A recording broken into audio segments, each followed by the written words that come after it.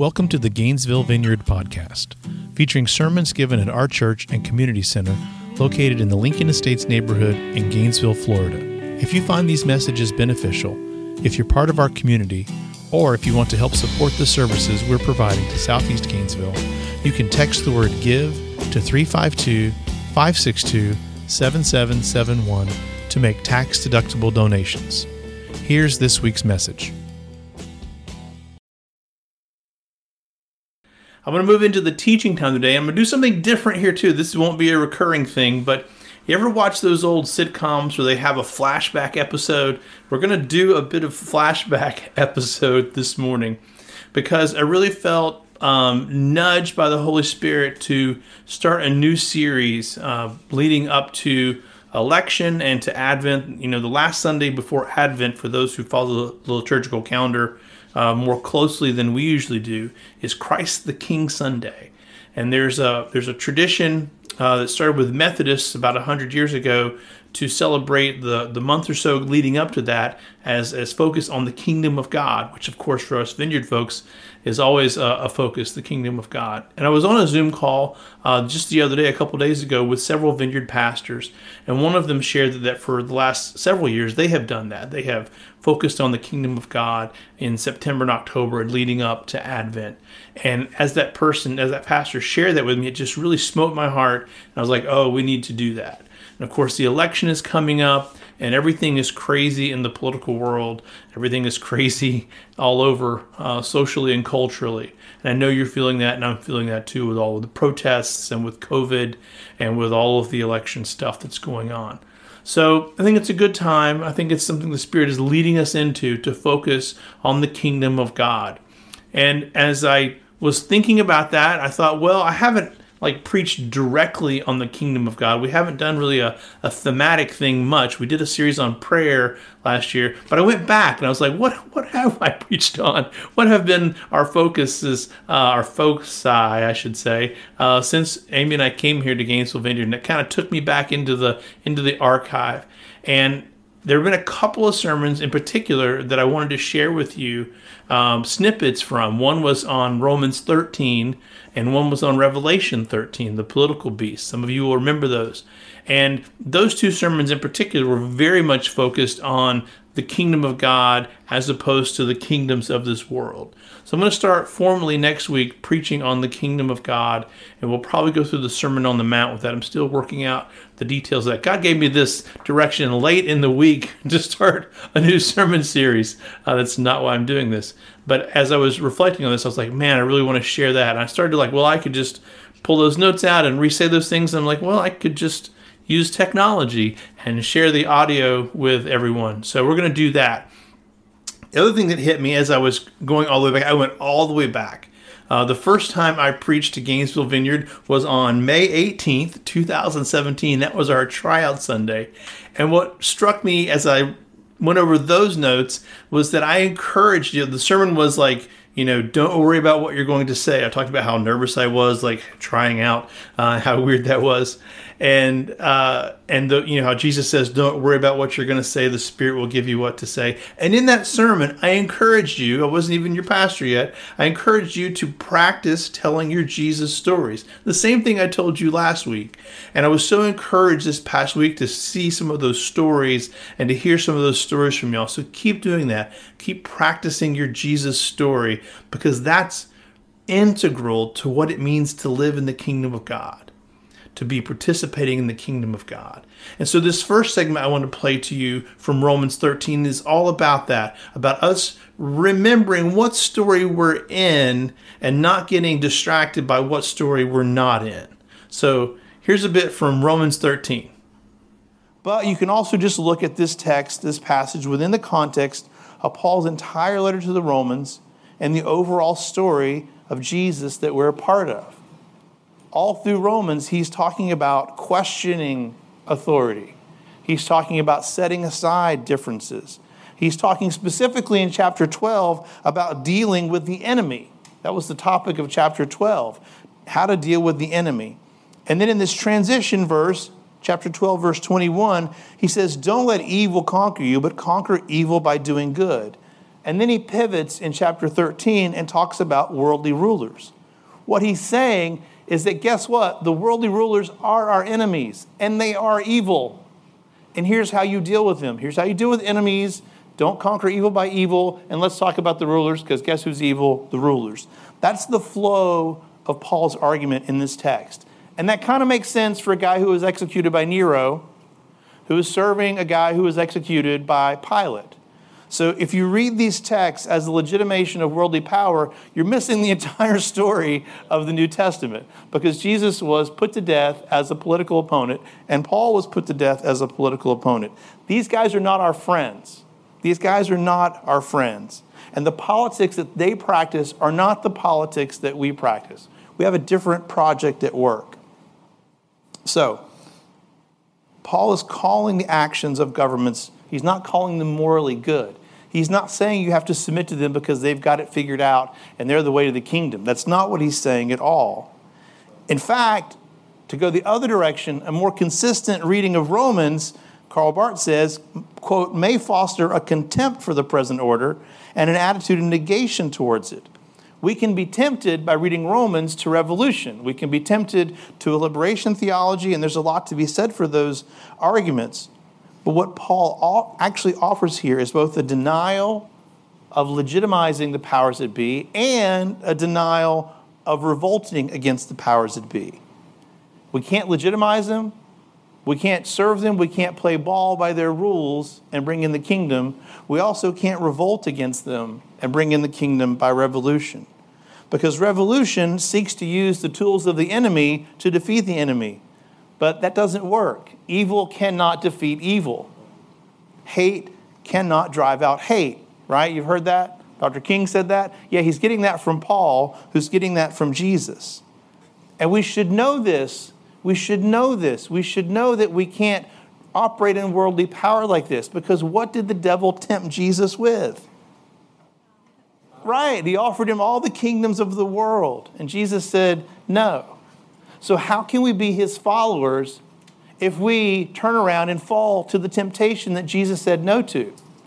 The temptations that Jesus said no to are the temptations that we're tempted with. And we have to say no to them as well, except we often don't. So we can't revolt because we're just replacing one tyranny with another tyranny.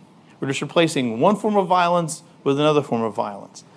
And remember what we talked about way back in Romans 7, because this still applies. Remember when Paul said, I don't do the things I want to do, I do the things I don't want to do. The things I want to do, I can't do. The things I don't want to do, I wind up doing. Right? That we talked about that back then. Is like, that's so true. We've all experienced that, right? Like, I want to do good, I want to do right, I want to read my Bible, I want to pray every day, I want to be kind with my children, and what do? I sleep in because I was up too late, I yell at my kids because I'm cranky and haven't had any coffee and I'm hangry, and all that, right? So we talk about this on the personal level, how we've all been there, and Paul really speaks to that, right? Yeah, well, what's true on the personal level is also true on the social level, is also true on the political level, perhaps even more so, that we don't do what we want to do. The things we wind up doing are the judgment upon what we said we were going to do. And anytime we operate with the tools of empire, anytime we try to bring in the kingdom by means of violence, we don't wind up doing what we want to do, we wind up doing the very thing that we don't want to do. So revolution stands on the side of the world. It stands on the side of the existing order. It's still operating in those same modes of power that Jesus said the Paraclete, the Holy Spirit, was going to come to show us were condemned. We can't operate in those forms of power anymore. And specifically, we're in this moment, and I'm just going to say this, we're in this moment where some American Christians have gone through a lot of work over the last 20, 30 years to seize political power. And that has itself become a demonic principality. Any effort of that means, any violence, any coercion, any manipulation, any attempt to participate in the powers that be is just more work in the economy of the principalities and the powers, serving only the political beasts and the religious beasts that are going to be thrown into the lake of fire because they're condemned. We're not called to any of that. We're called to a different work altogether. A work that puts sword wielders out of their reckoning. That's why Paul says, if you do what's good, you don't have to worry about them. Bart says it like this: where good is done, rulers have no power.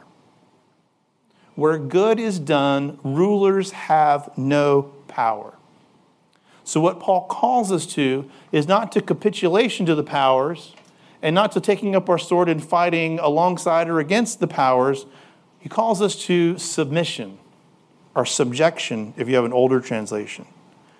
And what submission means is living in a specific way, living in a radical, subversive, Jesus-shaped way, living as exiles, living as resident aliens, as citizens of the kingdom of God that is coming but is not fully here yet.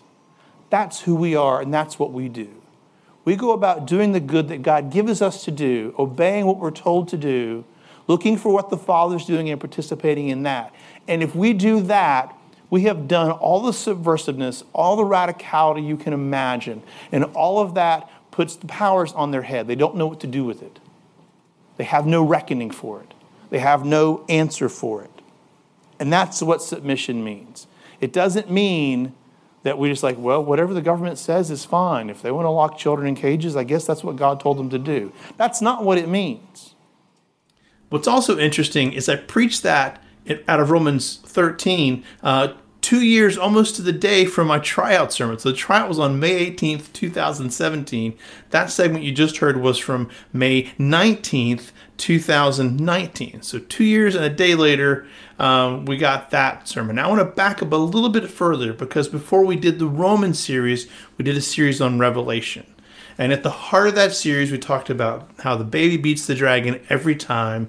And we talked about these two beasts that serve the dragon, the political beast and the religious beast. And it was 2 years ago, almost to the day now, it was September 9th, 2018, when I shared this about the political beast in Revelations 13. Give this a listen. The way political power works is we create an enemy, and we objectify that enemy, and we abstract that enemy. We don't have engagement with that enemy. We don't love that enemy for sure. And what happens too often is the church buys into the system. And the church creates enemies, right? That's why I try really hard not to talk about what we're against. Because if all you talk about is what you're against, then you're operating in this politics of the world. And it becomes an empty politics. It's empty at its core. This is what David Fitch says. When it's empty at its core, it's running on the fuel of those antagonisms. It has given up being a politic of the church. It has given up being a politic of Christ's presence. And that's how the world politics always works. Jacques Ellul describes it this way, that reality is a contest of wills. There's the will of the Lord, who wills for the kingdom of God to come and to preserve and to save the world. And there's the will of the world. And it's always a will to destruction. It's always a will to death. It's always a will to suicide. Fun times. These two wills are always at war with each other. We're trapped in that. And what Ellul says is that despite all of our efforts, despite all of our piety, we participate in the world's sin. We are trapped within this structural logic of violence. We are dependent on it in many ways. We're also dependent on the Holy Spirit for direction on how to participate, on how to bring in the kingdom of God, on what the will of the Lord is, on how to resist the will of the world, how to engage in this contest of wills. But we're always caught up in the sin of the world on our own. Do you know that? Like, we participate. Where's my phone? Where's my phone? It's over there. Do you have a phone? Hold up your cell phone. People suffered and died to make that thing in your hand. Do you know that? Suffered and died to make that thing in your hand. And we all have one. We have participated in the world's sin. Come on, it's okay. Go ahead. So what does the political power do? First of all, it survives. You can't kill it. Even if you shoot it in the head, it comes right back. It morphs and it doesn't change anything. It also, Revelation tells us, decides who's going to be in captivity and who's not. Who's going to be in prison, who's going to be free. Who's going to be suffer under poverty, who's going to be rewarded. It also brings death. Violence is how politics operates. Someone always has to bear the brunt of the structural violence. Revelation also says that this politics, this spiritual force, this beast in service to the dragon, wages war on the church and conquers the church. Conquers us materially through persecution and conquers us spiritually because we're inclined to worship the beast. We're as inclined as anyone else to worship the beast. Your translation might say adore. That's a really good translation. We're inclined to adore politics. We're inclined to pledge allegiance to political power. Political power is always in competition with God, is what John is telling us. It blasphemes God. It attacks God.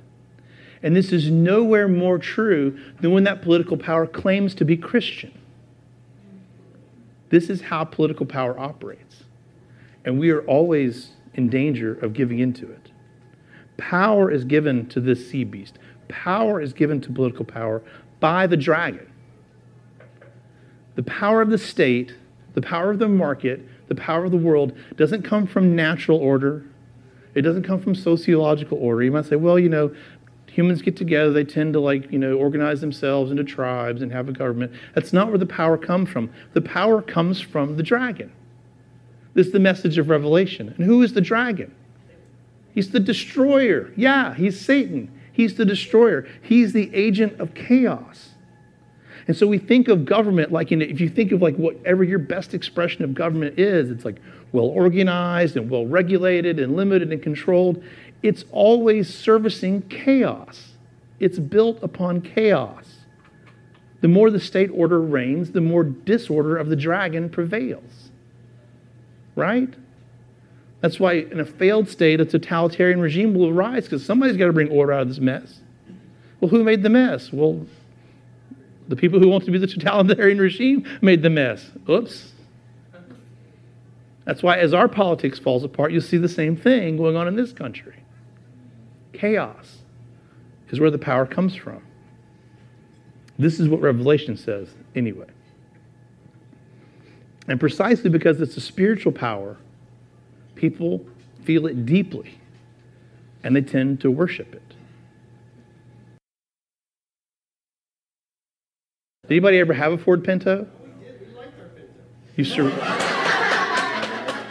survived. You survived having a Pinto. So they had this period. Yours may not have been part of this. Back in the mid-70s, I forget the exact dates, there was a period of 3 years where they had this specific problem with the Pinto. The gas tank would explode and catch on fire. Minor problem. And Ford knew about it early on. Well, they started seeing, hey, look, a number of Pintos have exploded and caught fire. We're detecting a trend. So there were conversations within Ford corporate, board meetings and whatnot, discussing how much is it going to cost to do a recall and fix all these Pintos. They sold a lot of Pintos. Versus how many people are going to die if we don't do anything. And they were having this conversation between how many people are we willing to kill before it's too many people versus too much money. And eventually the federal government stepped in and said, we'll answer that for you, which is part of what government does. That's a good thing. But what I want to tell you is that conversation, how many people are we okay killing, happens every day in corporations all over the country and all over the world. It's called risk management. Exactly. Our phones, how many, let's try to minimize the worker deaths at our plant. This pesticide, how many people is it going to kill? Look, it might hurt some people, but it also might do some really good. So weighing out how many people are we okay with dying as a result of what we're doing. This is structural violence. This is what the world does all the time, every day. So sometimes it's really good, like getting housing for Granny. Sometimes it's really bad, like Ford blowing people up. And most of the time, it's some combination of good and bad. And we're caught up in the structure of it as much as anyone. We can't escape from it. We can't give in to it. And we can't fight against it with its own tools. And this is what John the Revelator is trying to tell us. This is what he wants us to pay attention to. That this is what the world does. And it does it because it's driven by a specific, personal, conscious, spiritual force. And it's evil, and it's in opposition to God. So our only effective response is, one, to be aware that that's going on. To be aware that that's a reality. And then to be a community, to the extent we can, whose structure is a politics of unconditional love. Now,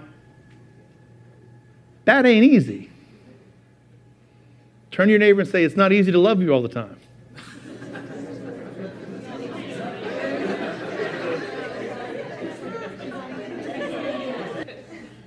And as you watch the political machinations of our day, you might be on one side or you might be on the other side. And you might be saying, as funny as that just was, it's really hard to love someone else on the other side of that. It's really hard to love someone who wants to impeach Trump.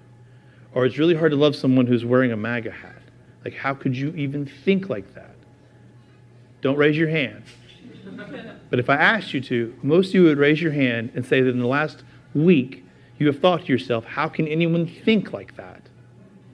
And some of you would be raising your hand for the opposite reason that other people are raising their hand.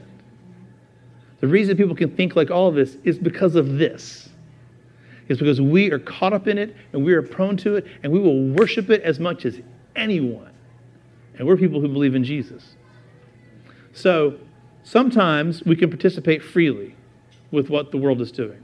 Sometimes we can just show up and participate like we're on board, this is good, let's do it. Let's take care of homeless people, let's feed hungry people. This is so close to in line with the kingdom of God, I can just jump in and help. Other times, we have to resist, non-violently and prophetically.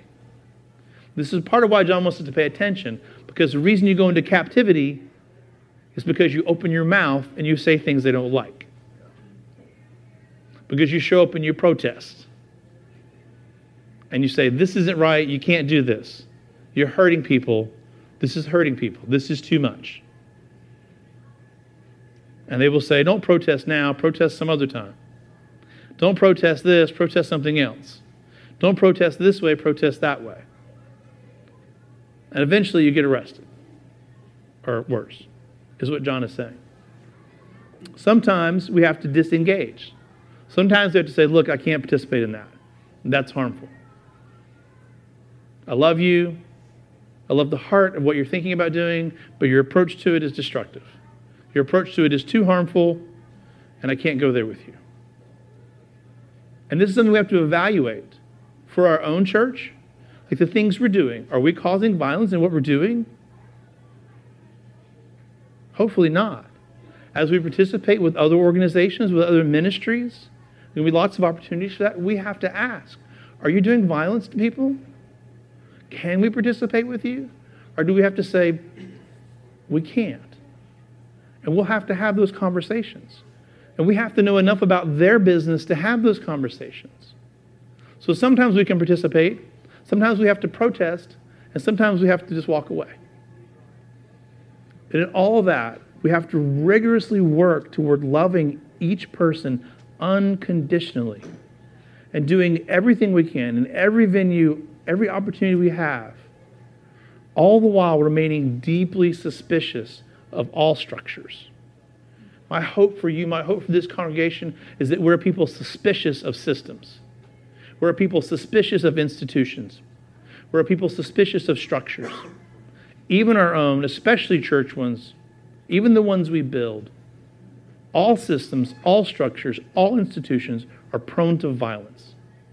They're always complicated by sin. And the bigger and the more successful they get, the more they turn to protect, the more the institution will turn to protect itself, and that's when it gets really ugly. And that's when we have to say, nope, no to that. I love you, person, but no to your system. Does that make sense? So that's the politics that we are. We're a politics of unconditional love. We're a politics of building a community where we are well aware of our sin. We're well aware of our proclivity to worship the beast, to worship the dragon. But there's good news. What's the good news? The baby beats the dragon every time. Amen. All right. I hope you found that edifying to listen to again, or maybe for the first time.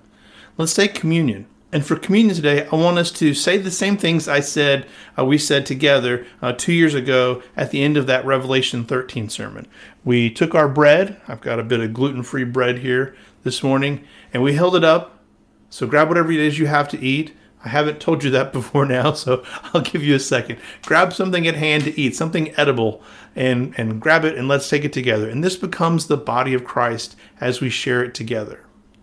And what we said 2 years ago, we were still in phase 1, and half of you had to walk back to the water fountains to receive communion, and half of you had to come to the stage in the front door area to receive communion.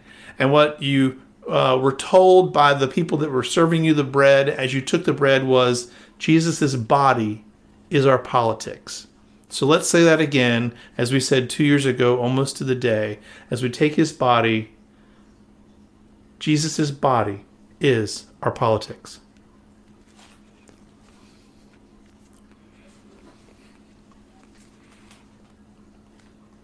And as you lift up something to drink, this becomes the blood of Jesus.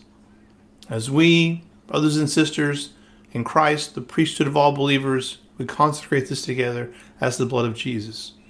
What we said 2 years ago as we drank the cup together was, we dipped back then, right? We didn't all drink from the same cup. We did the whole dipping thing. We don't have to do that right now. You can drink out of your own cup. That's kind of nice. As you drink out of the cup, what we're going to say is, Jesus' blood is our power. We don't engage in power the way the world engages in power. All of that has been condemned. I'm not going to re-preach the sermons that I just shared with you. But Jesus' blood is our power.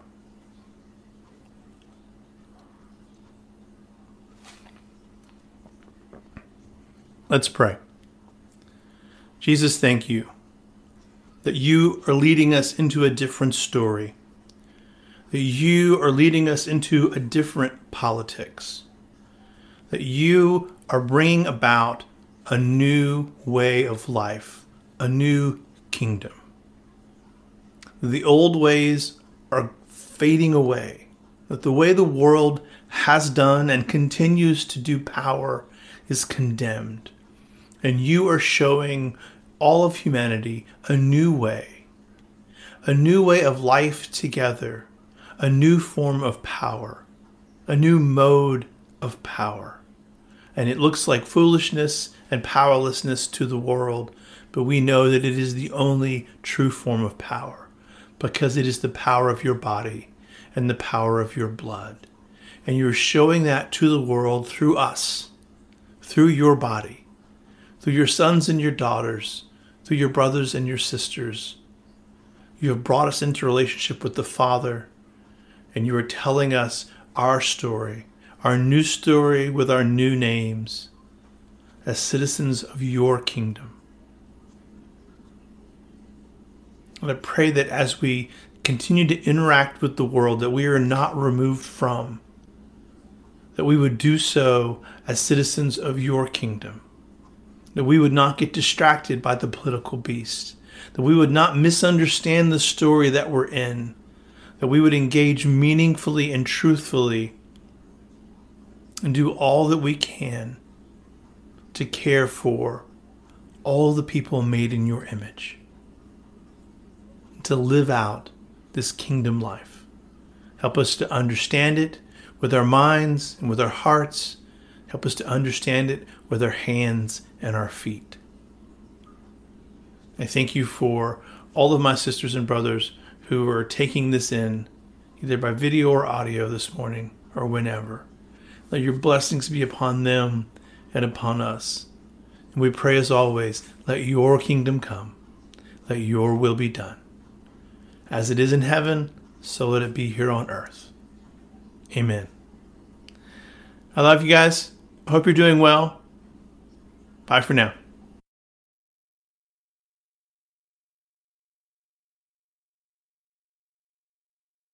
Thank you for listening to the Gainesville Vineyard podcast. For more information about our church and community center, including our food pantry, life skills training, legal aid, after-school and sports programs, and international missions, and how to contact us, visit GainesvilleVineyard.org or find us on Facebook. Our page name is GN Vineyard. We also have original worship songs available on iTunes. Just search for Gainesville Vineyard. You can support the work we're doing by texting the word GIVE to 352-562-7771. All donations are tax deductible. We appreciate you listening to this message and pray the Spirit speaks directly to you through something you've heard today. God bless.